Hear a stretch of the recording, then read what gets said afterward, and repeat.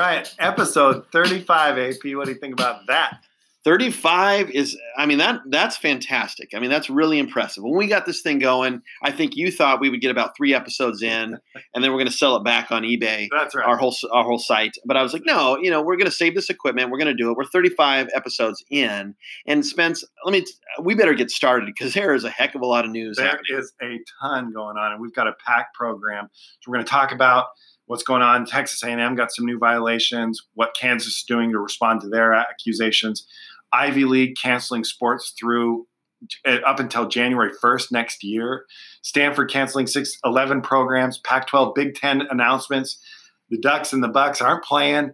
There's a lot to cover, so let's get right into it. Yep, let's do it. What's on deck, Spence? All right, so we got Texas A&M football program has violated NCAA rules. They got dinged pretty bad. 2 major violations, so here's what we know. The first violation is that the head coach and an NCAA enforcement staff or an assistant coach and the head coach of Texas A&M, who is your buddy, Jimbo Fisher. Jimbo Fisher. That's course. Jimbo. Jimbo. If your name's Jimbo, you're coaching football. That's right. That's right. So they had impermissible contact with a prospect prior to the completion of the prospect's junior year. So that's the first violation. So what's wrong with that action?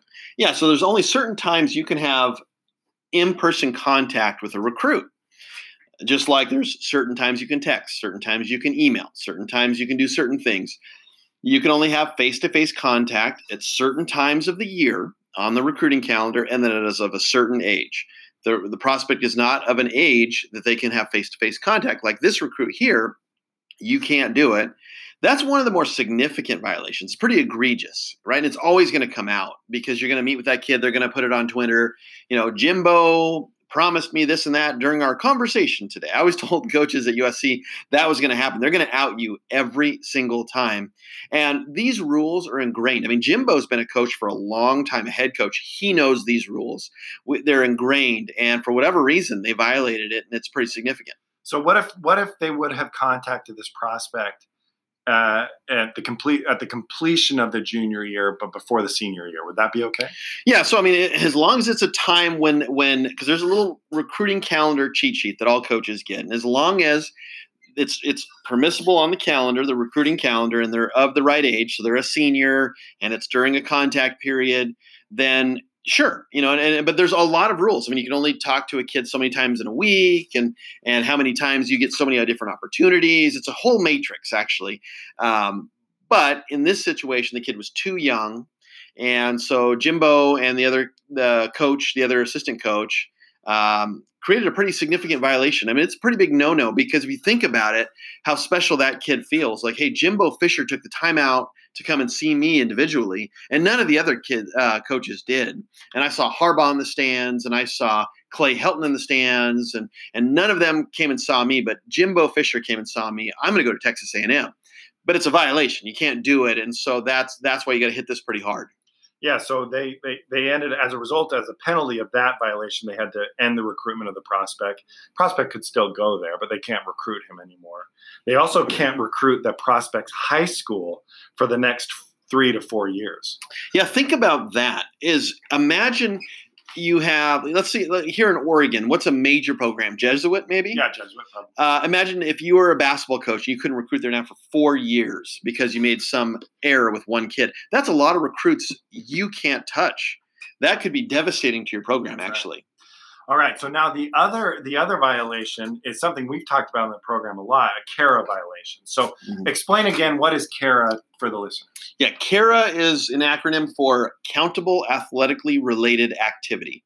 Countable time, practice, or competition as a student athlete. Remember, they monitor student athletes' time very strictly. In season, it's 20 hours. Out of season, it's 8 hours. There's sometimes if it's a holiday and there's no school going on and you're in season, you can have unlimited CARA. So the calendar is different per the season, but in season, if you're doing say spring ball and you have 20 hours per week, that's it. If you go 21 hours, violation, 22 hours a week, violation. You can't do it. And they want everybody doing the same thing because they don't want Jimbo Fisher and Texas A&M practicing 30 hours Well, everybody else is doing 20 because you're going to have extra practice time, extra reps, extra catches, and it's not fair. And they don't want student athletes to be overrun because in the end, they're still students first. And so they have to have time to go to school, do their other things. So specifically what happened here was that during permissible weeks of spring and summer activity, the football program unintentionally caused student athletes to exceed activity limits by 7 hours per week. Yeah, that's a lot. I mean, that's an entire day, right? And so, yeah, impermissible. But here's the thing. How these are usually caught is a director of ops for football writes down all the times. And at the end of the week, they put it into compliance or into a software system. And the software will kick out, yep, this is permissible or this is impermissible. You went over some hours, but that's a lot. And I wonder about Texas A&M compliance. Were they there? Were they around? I know I was at almost every single one of USC's football practices, but CARA can also be other things than just practice. It's lifting weights. It's film review. It's meeting with coaches. Anything a student athlete does with a coach, where they're observed, they're watched, they're required to be there, it's accountable time. So you can't be everywhere all the time. It sounds like football was just doing a bad job of tracking what they were doing.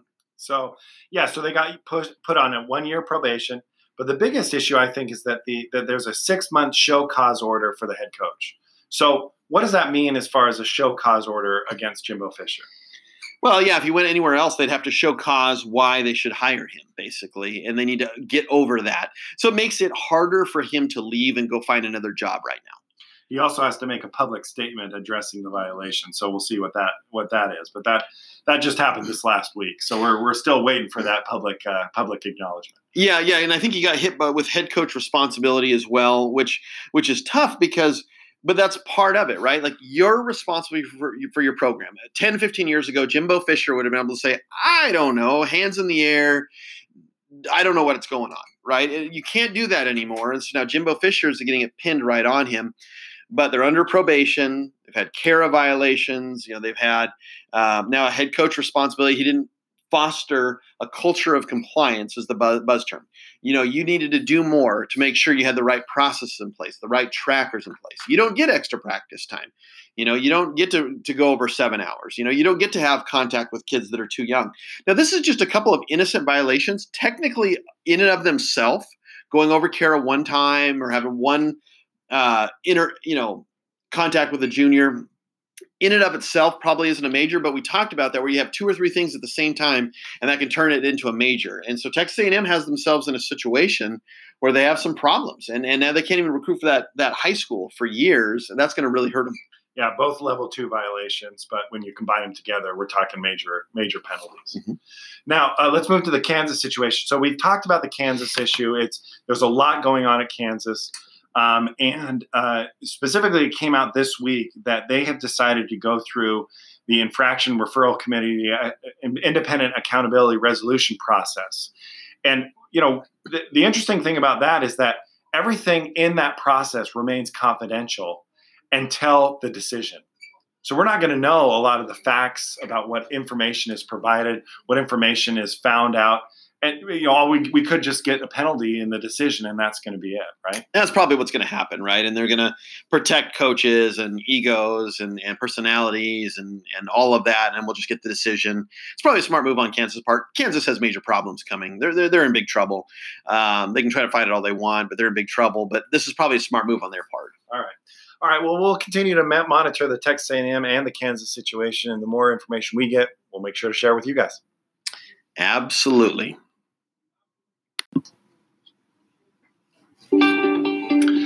All right. So here we are. We're back. This is AP and Spence, 2 lawyers talking sports law. Boy, there has been a lot going on with the coronavirus casualties, as you have so appropriately coined. Stanford cut 11 sports programs. Now, Stanford, I thought, had a ton of sports programs. Didn't they basically have every single sport covered? Yeah, they were in the 30s. They had the most of any Pac-12 school. So they can afford to lose 11, I guess. But it's really sad, right? You have a lot of student athletes out of jobs, a lot of coaches out of jobs, a lot of staff members out of jobs. And, I mean, that's cutting almost a third of their athletic department. You're going to have a lot of people laid off, a lot of people cut. And this is Stanford University, a very rich school. Yeah, one of the biggest endowments in the United States. Yeah, but this is the right sizing of college athletics. I really only think coronavirus is only a part of it. I really think you're going to start seeing this at Duke and Vandy and other schools. It's UCLA, maybe USC, Cal, because I think they're taking on too many sports. They're taking on too much debt. It's a broken kind of business model, unfortunately, and it hurts a lot of people. But it just is what it is. And it used to start as sort of a novelty. And now you're having to have other people step in to fund these programs, and the business model's broken. I think coronavirus is kind of a good excuse for them to say, hey, you know what? We need to take these tough decisions right now. We got to cut some sports. So Stanford, yeah, large cuts. Large cuts. I mean, there are some Olympic type sports, but they're also cutting bigger sports like men's volleyball and men's wrestling. And, those are big time sports where they've had national championships and they've had a lot of success in some of these sports, right? Yeah, and it's part of that kind of Ivy League, right? Ivy League has made the decision not to play any sports this fall. No sports this fall. And Stanford's cutting 11 programs. What you're seeing is from some of these more cerebral schools, a little bit of sports isn't quite as important to us. And we're going to set them aside. We're going to cut them. We're going to save budgets. And that's an interesting thing. I wonder if there's going to be a trend of that, where more and more programs start cutting sports. There was only one Ivy League school that was supposed to play a D1 school this year in football, which was Princeton was going to play Army. But other than that one game, there were no other Ivy Leagues that were playing a D1, Ivy League school football that were playing a D1 football program. So as of right now, a lot of the D1 programs are still going, but there are some cracks already happening in that theory, right? Yeah, the dominoes are falling. I mean, the Big Ten decided we're going to play a conference-only schedule. And so the impact of that is that the Oregon Ducks and the Ohio State Buckeyes were going to play a big game coming up. That's canceled. Huge game. Yep, that's canceled. It's off the books now. The Pac-12, I expect the Pac-12 to follow here soon, that they're going to go conference only. That's going to throw Notre Dame into a tiff. The Alabama-USC game to open up the season, I think, is going to be off the books. I don't think anything's official just yet, but that's coming, I think. Big Ten, Pac-12. And I wouldn't be surprised if the SEC, ACC all followed suit, and everybody's playing conference-only games. That allows them to delay the season about 3 weeks or a month, shorten the season a little bit on the back end maybe. But it throws a problem for schools like BYU and Notre Dame, where they're going to have to mad scramble to fill out their schedule. Well, yeah, my thinking is that Notre Dame is probably going to get picked up by the ACC since they're part of the ACC and for basketball and for most of their other sports. So I wouldn't be surprised if the ACC gives Notre Dame throws Notre Dame a bone, so to speak. But yeah, I'm concerned about schools like BYU, like Liberty, like Army, New Mexico State, UConn, those independent schools that don't have a conference affiliation. Where are they going to go? Are they going to just play their non-conference? Their whole schedule is going to be these independents. They're going to play them twice or something. I don't know. Yeah, play Army at home and away. Will this become permanent? Will the Pac-12 and Big Ten really like it this year and think, actually, let's start doing that from now on? And all of a sudden, you have these Power 5 programs that are they're their own league. I've heard that for a while. There's like a super Division I and then a regular Division I. The Super Division I, the Pac-12, the ACC, SEC, Big 12, Big 10 all come together, and they're just playing each other. And then everybody else can either join their conference or they're kind of left to the side. And will this cause a massive shift within college football? I don't know. Yeah, it'd be interesting. I know for me being a BYU fan, I'm really disappointed because BYU was supposed to play Michigan State at home to open the season. After we played at Utah, then we were supposed to play Michigan State at home. Huge game, huge opportunity for us. And then we were supposed to play at Minnesota. And I guess my question is, why is BYU traveling to Minnesota any different than Penn State traveling to Minnesota? It's basically the same distance geographically. It's not like coronavirus knows the difference between conference and non-conference games. So what is going on behind the scenes here that's causing these conferences to say, okay, we're not going to play non-conference games, but we're going to play in conference? What's going on? It's protectionism. I mean, it's a sense, why take extra risk? We have to play our conference games because otherwise it would screw the whole conference up. We're protecting our own. We're going to play each other and be on TV. But everybody else, we're not playing you. We're just, you're on your own. You're on your own island, and this is our group, and we're not going to do that extra flight and that extra thing. I mean, it's the whole idea. I mean, coronavirus doesn't spread at Costco, as you know. Spencer, but it spreads at other places. It's the same idea, That's right? It's the same idea. Coronavirus spreads when you fly to a non-conference game. Oh, gotcha. But if it's a conference game, it does not spread. I'm pretty sure Dr. Fauci said that. Coronavirus is the smartest virus we've ever seen, and it's just amazing what it can and can't do. But I guess we joke, but it just doesn't make any sense to me if you're going to be. In my opinion, this is akin to what was happening in March this year, right? Before March Madness got canceled, right? You were saying, okay, well, we're gonna, some schools said we're not traveling to Seattle to play, and we're not traveling to Salt Lake City to play. Some of the areas where there were some hubs of the coronavirus to start, and then all of a sudden that trickled to Ivy League canceling its tournament. Then the Big Ten, Big 12, they all canceled their tournaments. And all of a sudden it was like, no, but we're still doing March Madness with no fans. And then March Madness was gone, right? And then spring sports were gone. Seems to me like this is just another domino that's just falling, right? Yeah. Football has to go, though. That was the different domino. It's a heavy domino to push over. Imagine you got all these little ding, ding, ding, ding, ding, ding dominoes, and you got football, this 5-pound brick. That was an impressive sound effect you just did. I'm just going to point that out. Well, I'm a beatboxer. I've always been a beatboxer. Yeah, see right there. So, but that's the thing. I mean, I honestly, football has to go. I mean, it's that simple. It has to go, or college athletics will simply just kind of collapse. Yeah, but so what happens to the smaller conferences? I mean, Akron playing at Indiana, Akron gets a huge payout. I don't know if they were playing this year, but like for example, smaller conference, a MAC school or a Mountain West school, those schools playing at these big schools, they get a huge payout, right?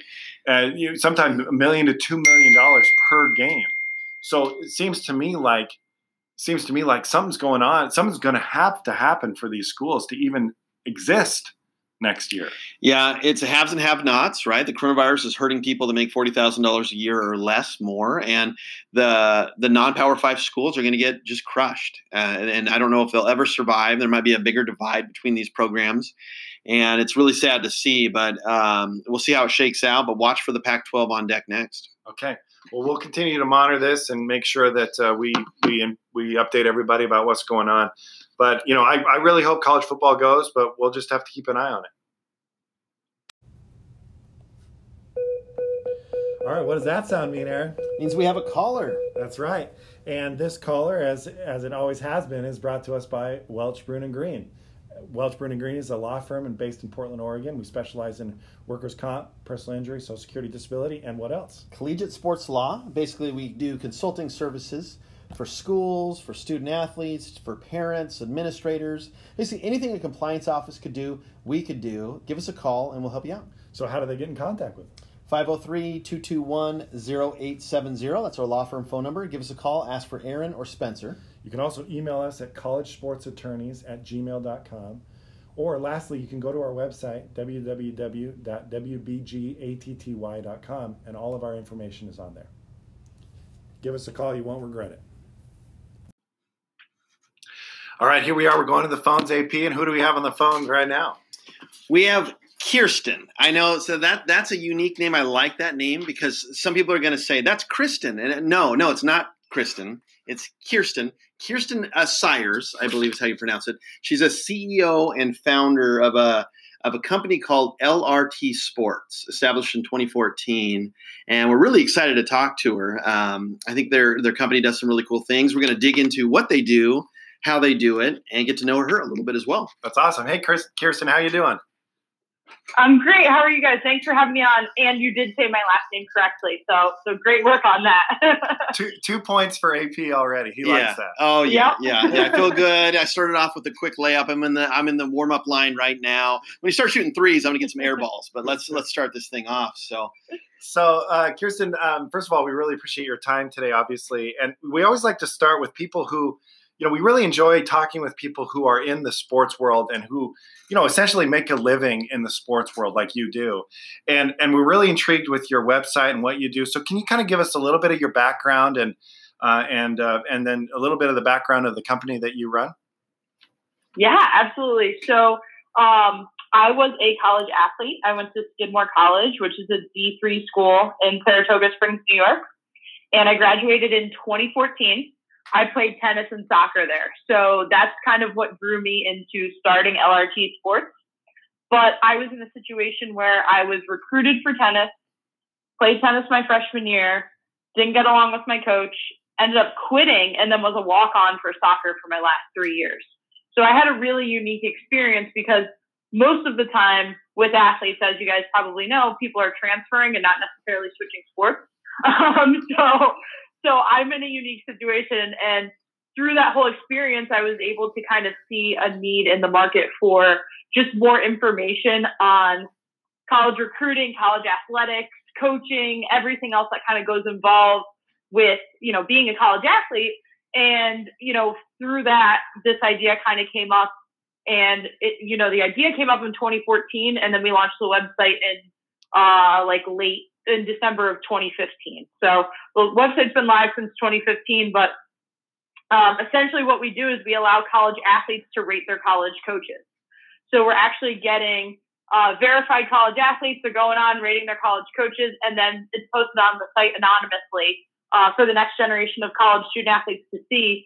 And that was like the bread and butter. That's where we started, but we've actually expanded it into an entire website where our mission is understanding college athletics. So we're really just trying to help people understand everything that goes into college athletics, and obviously recruiting plays into that.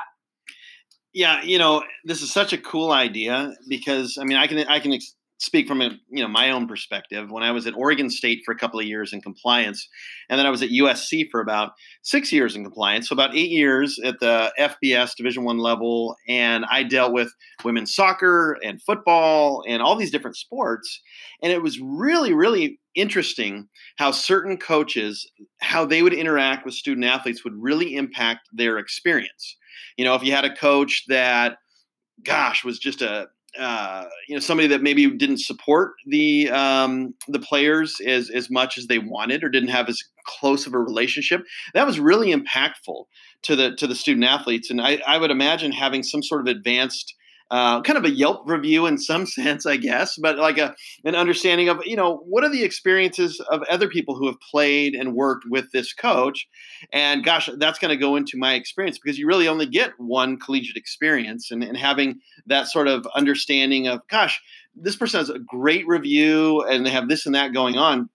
That sounds like somebody I would want to play for. That's got to be really valuable. Is that kind of how it works a little bit? I mean, you got people that are kind of, lack of a better term, they're kind of giving sort of a Yelp review in a sense of their experience. Yeah. So the idea was actually originally based off of Rate My Professor. So, very similar. You're going in, you're rating a bunch of different attributes on the college coach. And the idea is for student athletes and parents, when they're going into their decision-making process, they have that information available. And, of course, we all know what Nick Saban is like, because you could, basically watch him on the field the entire game, or there's books about him, and he's such a huge success. But there might not be a ton of information on the D2 coaches, the D3 coaches, and even just some of the D1 coaches, but the not so popular sports. So maybe swimming and diving, or fencing, or, a lot of other sports that go into it, because they're not getting any publicity. So we just want athletes to be able to share their story from the college athlete perspective, but also have the next generation of student athletes have a way more informed opinion before they go into their decision-making process. Because, with transfer rates are higher than they should be for college athletes, and you're really committing to a university for a lifetime, and people get really wrapped up in the athletics component, but they don't focus enough on researching and going to a school for the school. Sometimes it just becomes almost like a competition of who's signing first, who has a scholarship, who doesn't. And I have a tendency to see that people are kind of sometimes in it for the wrong reasons, when college is a very real commitment to any student athlete and even parent at that point. That's awesome. I just real quickly, before we get too much further into this, I actually have a Skidmore College shirt. I collect college t-shirts, and I have one from Skidmore College. Dan, do you know their mascot? Kirsten, don't help him here. Do you know their mascot? I absolutely do. Yeah, what's that? It's got to be like, when I start like that, then it's going to be a pure guess. But I'm going to say it's got to be probably like Quakers? No, the Thoroughbreds. Is that right, Kirsten?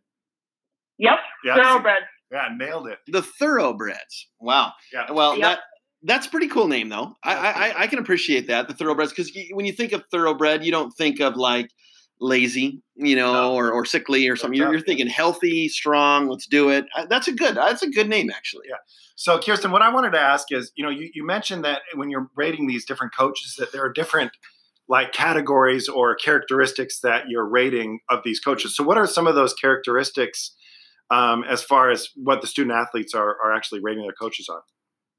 Yeah, that's a great question. So what we focus on is how accessible they are, how cool they are, because that is actually an important factor. How direct they are, how honest they are, intensity, knowledgeable, and motivational.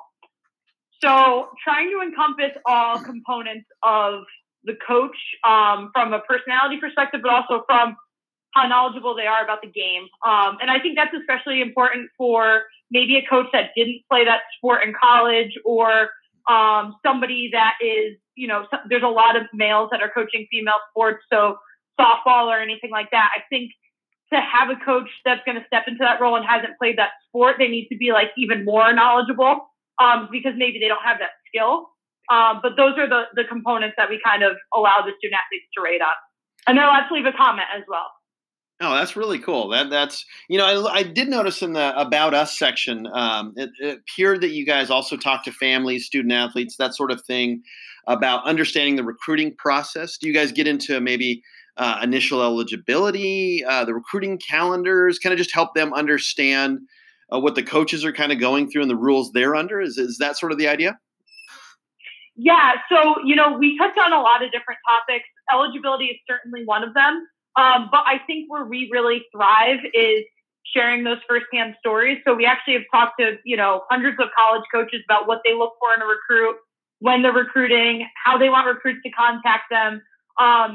So we have this data set basically of all these coaches, all these athletes, all these experiences, and we're able to go in and talk to student athletes about what coaches are really looking for. And we like to get sport specific with it. So we could be talking to a soccer team, a women's soccer team, and that recruiting process is going to look even different than the men's soccer. So yes, we do eligibility. That's a little bit more broad, but where we really thrive is honing in on those exact pinpoints of, hey, here's how you should be using Twitter to get recruited by coaches, or here's what women's soccer, D3 soccer coach is going to look for versus a D1 soccer coach. And, understanding that, if you have high academics, you can combine academic with athletic scholarships, breaking into the real truth behind the scholarship process with D1, 2, and 3, and kind of just really giving them a reality check with a lot of different things, because everybody thinks that they're going to be a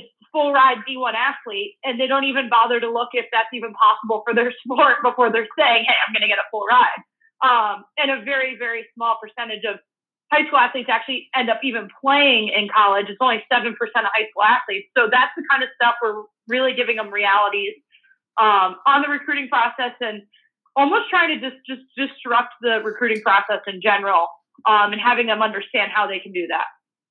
Yeah, there's so much that goes into recruiting, and a student athlete's decision to attend a certain school. I mean, it's their whole life. It's their college career. And it's amazing how much misinformation is out there, or lack of understanding, or they can maybe get really excited about, I'm going to play for this coach because I had a great visit and he, I got some swag to put on and it was really cool. And then the coach takes another job the next year, and then suddenly they're, wait a minute, now I'm at this school. I thought I kind of signed up for that coach.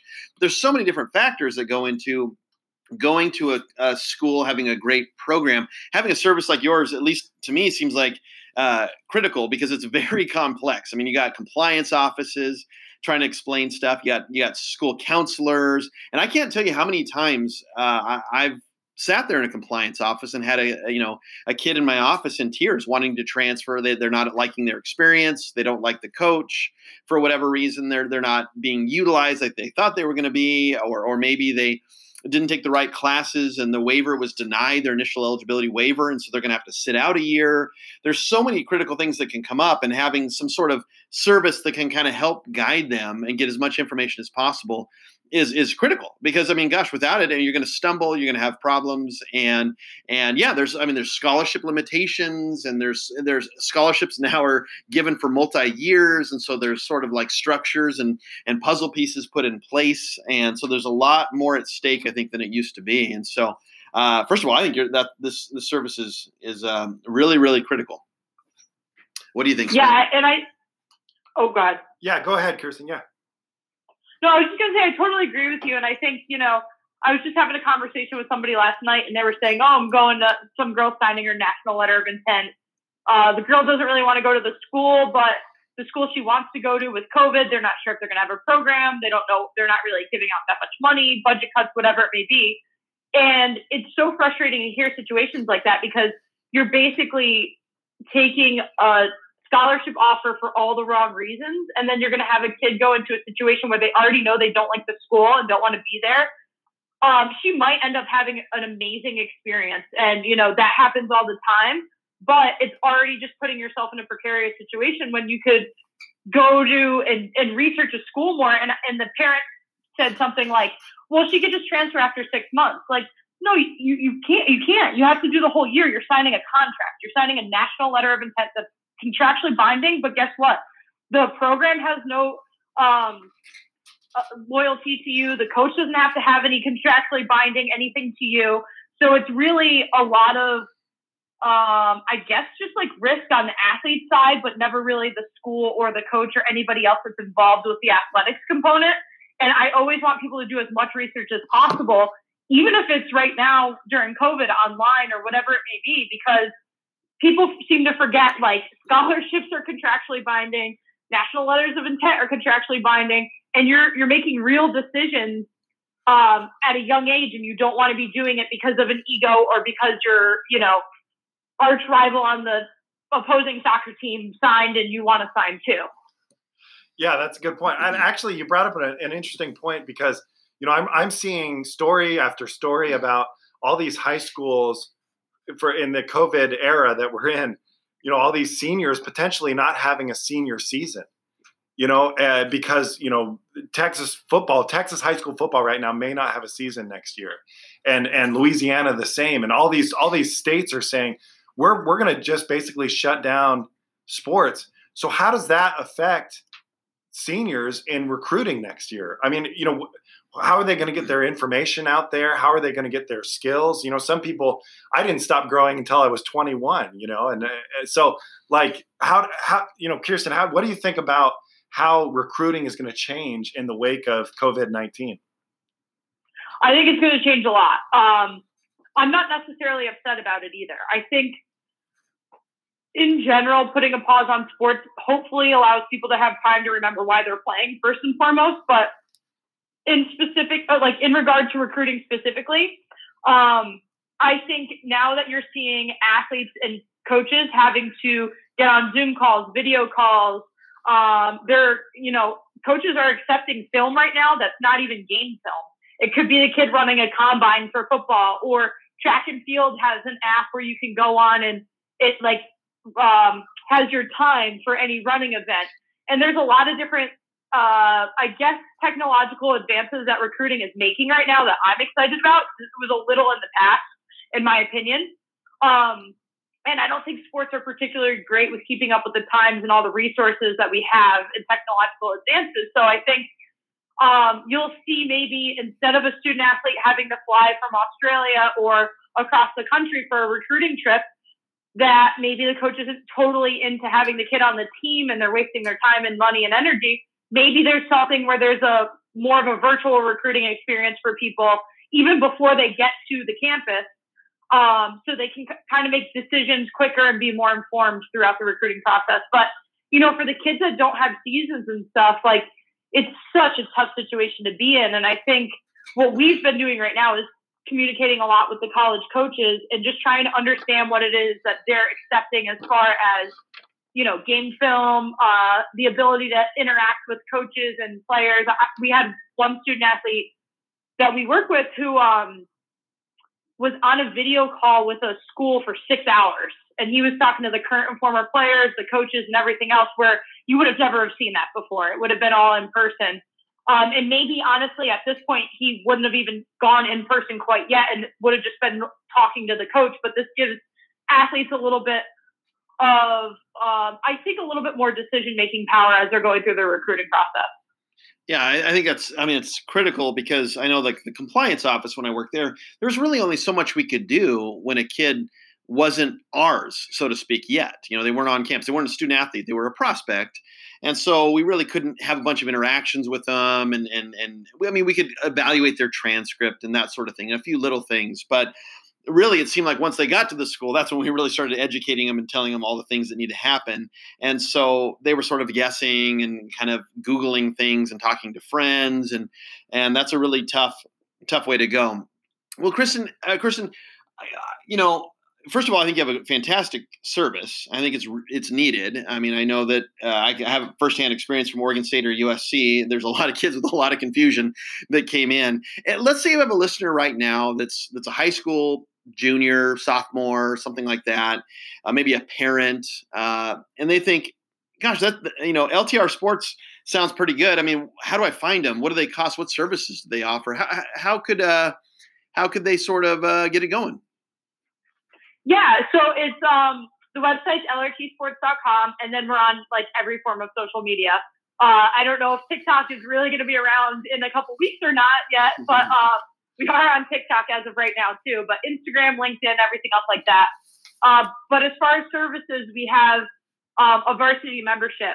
So most like the ratings and most of the stuff that we talked about today is for free, but our varsity membership actually helps the student athlete walk through the recruiting process specific to their sport. And then also on top of that, it helps them just organize their recruiting process and get information on, if you're going to verbally commit, what that means. If you, we have interviews with admissions officers from colleges to discuss what, certain athletes need to be doing that might be different than a regular student. And we kind of just dive into all that information as far as recruiting process. And like I said, we have toolkits and sport-specific things. So a student athlete can go on LRT Sports, get on the varsity membership, and then they have a PDF that's basically like an exact step-by-step process what to do for their sport. And for some sports, we actually even break it up into divisions. And for football, like maybe what's the difference between FCS and FBS, and what do we need to be doing differently to get recruited to each, and how much of your height and weight are actually going to matter, and everything else that kind of goes into the recruiting process.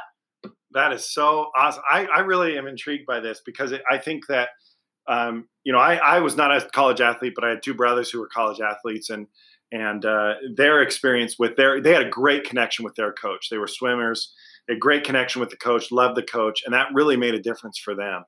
And so I think that the whole process that you're talking about, Kirsten, is so cool that you guys kind of help them, walk them through. It reminds me of a book that I read before I started law school, was What to Expect. It was kind of like I can't remember the name of the book, but it was like What to Expect if you're going to law school, and Mm-hmm. that book to me is essentially what you're doing for these college athletes, right? Like helping you prepare for what the life of a college athlete is going to be from the beginning, from the recruiting process through interacting with the coaches. And I just think that's spectacular. Thank you. Yeah. And we even have stuff for the current college athlete, which, on the Huddle, which is the free version of our site. I mean, we're posting a lot right now about name, image, and likeness rules, laws around censorship of student athletes on social media. And we're just actually trying to dive into even the bylaws for current student athletes with transferring and everything else, so that they're armed with as much information as possible. Because we've mentioned this on the call earlier or on the podcast earlier, but there's a lot of information out there, but it's hard for everybody to digest it. I mean, you guys can probably, because you're lawyers, but when you're talking to a normal student athlete, they're having a hard time understanding what all these bylaws mean. So we're trying to make it as digestible as possible in this recruiting process. And actually, we have a girl on our team who has a PhD in NCAA policy.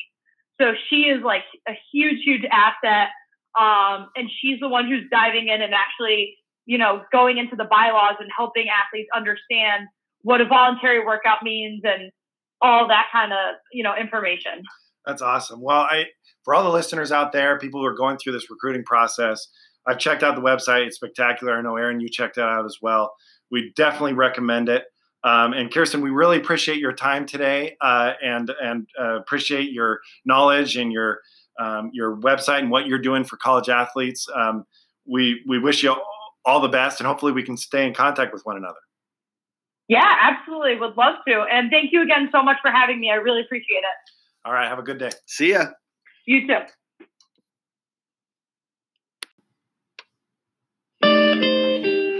Well, that was a spectacular conversation with Kirsten Sayers at LRT Sports. Check them out. You really should. The website is lrt-sports.com. Check them out if you're a college athlete, or if you're even interested in how your alma mater schools are being rated as far as their coaches. It's really great. They had a ton of BYU coaches on there. They had USC coaches on there. They had a lot of different schools from D1 to D3. Yeah, it's really cool. Yeah, especially the D2 and D3, where you're not going to know as much about the coaches, but there's still a lot of D1 coaches you don't know about. And even if you do know about them, let's say like a Nick Saban or something like that, it would still be kind of cool to know what people are saying about that coach. Like if they say, oh, you know what, he promises we're going to get playing time right away, but then he never does. Or knowing those trends, I think, are really important. I mean, you're committing to your college career as much information as you can give yourself to make the right choice. So whether you're a parent listening, a student athlete, hey, coaches, you may want to check this out, see what kids are saying about you. Right? I mean, that's not a bad idea. So this is a good service. It's like Rate My Professor, but this is Rate My Coach. Check it out. And I think it's really cool and really important. Really cool. Now, we had another kind of interesting thing that broke this last couple of days with the Zion Williamson case. So here's what we know about that. So court documents show that Zion Williamson's stepfather supposedly received $400,000 from an agent prior to him committing to Duke. So first of all, is that a violation? Can the stepfather receive money? Before we get into the actual allegations and the truthfulness behind these allegations, is that a violation for the stepfather to receive money on behalf of his stepson? It is, yeah, because a student athlete, parents are an extension. And so, because otherwise it would be like, oh, hey, I'm a high schooler. You can all just pay my parents. Don't worry about paying me directly, and it's going to be totally fine.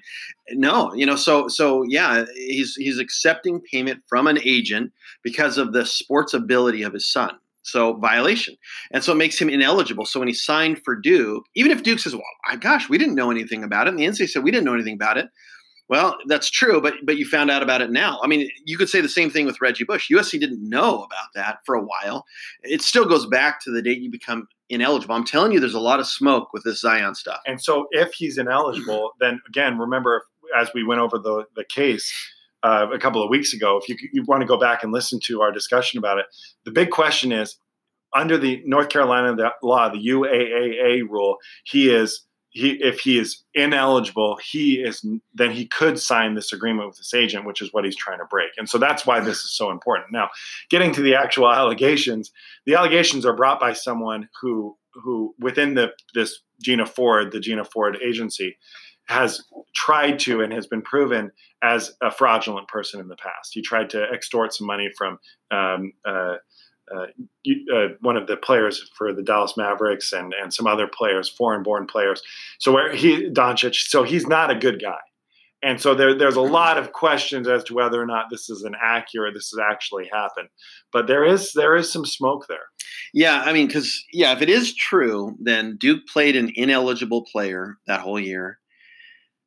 They'd have to forfeit those games. And they could be hit with a serious violation, right? And also, then Zion signed a valid contract, right, and he's going to owe a bunch of money to this other place. Now, he's got a bunch of money, so he could probably pay off all these different people, worst case scenario, settle out. But, I mean, nobody wants to settle out for 20, 30, 40 million bucks. That's a bunch of money. I still think this is going to settle. I think before we get into any kind of actual factual information, it's going to settle. That's my gut. That's what my gut's telling me. What do you think? I think so, and I think if you settle, it's almost like an admission in a lot of ways. It doesn't always mean that, but I feel like in here, if you did absolutely nothing wrong, you didn't take any money, you didn't sign illegal, you didn't do anything, and then all of a sudden out of nowhere, someone's trying to get a bunch of money out of you. You're like, no, forget you. You know, I'm not. I mean, maybe I'll give you $50,000 for my legal expenses. Right. I'm not giving you $20 million. Yeah. So if we give some giant, but I bet you it's going to be a settlement with undisclosed terms. Exactly.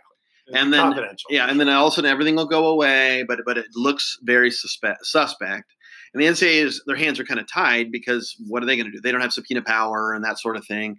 But it looks really bad. And this is what happens. I mean, it's so difficult to recruit these premier players that are offered money and planes and tickets and trains and cars all over the place. And then you got parents that are not used to maybe having money, and their hands are out as well. And you got some programs that are offering money. It's really tough to get those players completely clean. Right. Where they've not taken money from anybody. They haven't done any violations. All squeaky clean amateurism. And then 6 months later, they're signing $100 million shoe deals. But it's still strange to me that they take all of this, right? Knowing that, gosh, in 6 months, we're going to be getting a ton of money anyways. It always baffles me because it always comes out. But by the time it comes out, Zion's moved on. He's in the NBA. Family's moved on. Right. But Duke is your alma mater forever, right? And you're going to want to come around, be around recruits, be on the sidelines of Duke basketball games. You want to wear the Duke gear. That's part of your legacy. And if you're tainted and you caused a bunch of problems for the school and you embarrassed yourself and your name and you were kind of a cheater, that's bad. You know, Reggie Bush wanted to be part of USC, but he's like tainted himself a little bit. Now 10 years later, they're kind of welcoming him back. I don't think they would have welcomed him back 1 or 2 years later. It's going to take a long time. Right. So if this does hit Duke, we'll see if it does. We don't know for sure, but if it does, it's just really an unfortunate situation. Yeah. Well, we'll continue to keep an eye on this situation. What's going on with Zion? It seems like every week something new is happening. So, Yeah.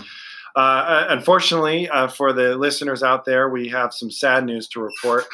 We were contacted yesterday by a friend of the show, Ryan Zenner, who has been a friend of the show from almost the very beginning. We've had a couple of shows where he's been on. He challenged me to a college nickname off. Both were controversial, to say the least. But we received information that he passed away unexpectedly last week. And our hearts go out to Ryan Zenner and his family. He was a great man, a good guy. We talked with him a lot. He was a good friend of the show for sure. And you know, we're going to miss him. He was a great guy. Yeah, it's so sad. I was stunned and saddened to hear when somebody's young and in their prime and they suddenly pass away. One, it's just heartbreaking. I feel heartbreak for the family and his wife and everybody that knew him. We loved having him on the show. He's a funny guy, and some of you guys that listen to our podcast probably remember the episodes where Spencer controversially beat him, and there was an asterisk. But big time asterisk on both of them. Yeah, but we joke. But this is stunning and saddening, and my heart breaks. And a reminder that kind of sometimes how fragile life can be, you know. And do the things you love with a big heart, you know. And we just really, really put a lot of thoughts and prayers out to his family and wish them comfort and nothing but the best in this just horrible tragedy. Absolutely. So Ryan, we'll be thinking about you and your family, and every time we have a college nickname off with somebody, well, maybe we'll call it the Ryan Zenner nickname off challenge or something like that. Yeah. So we'll do something cool to remember you and the positive influence you had on us and the show and what we're trying to do here. So really appreciate getting to know him. He was a great guy, great man, and we're gonna miss him. Yeah. All right, everybody. Well, on that unfortunately sad note, we will end the podcast today. But we hope everybody has a great weekend. Enjoy the beautiful weather, and let's kick COVID out. Let's just be done with it. What do you think about that? Yeah, I think so. I mean, I'm really tired of COVID-19. It's becoming COVID-20. I hope it doesn't get into COVID-21. At some point, let's flatten this curve. Get it gone, get sports back, get our life back, and I'm ready for it to be gone. It's caused kind of it's been March, April, May, June, July. 6 months. You know, at some point let's get past this and move on with our lives. And so hopefully we can get back to bright days ahead. And I think so, Spence. I think it's coming. All right, let's do it. Everybody stay safe out there.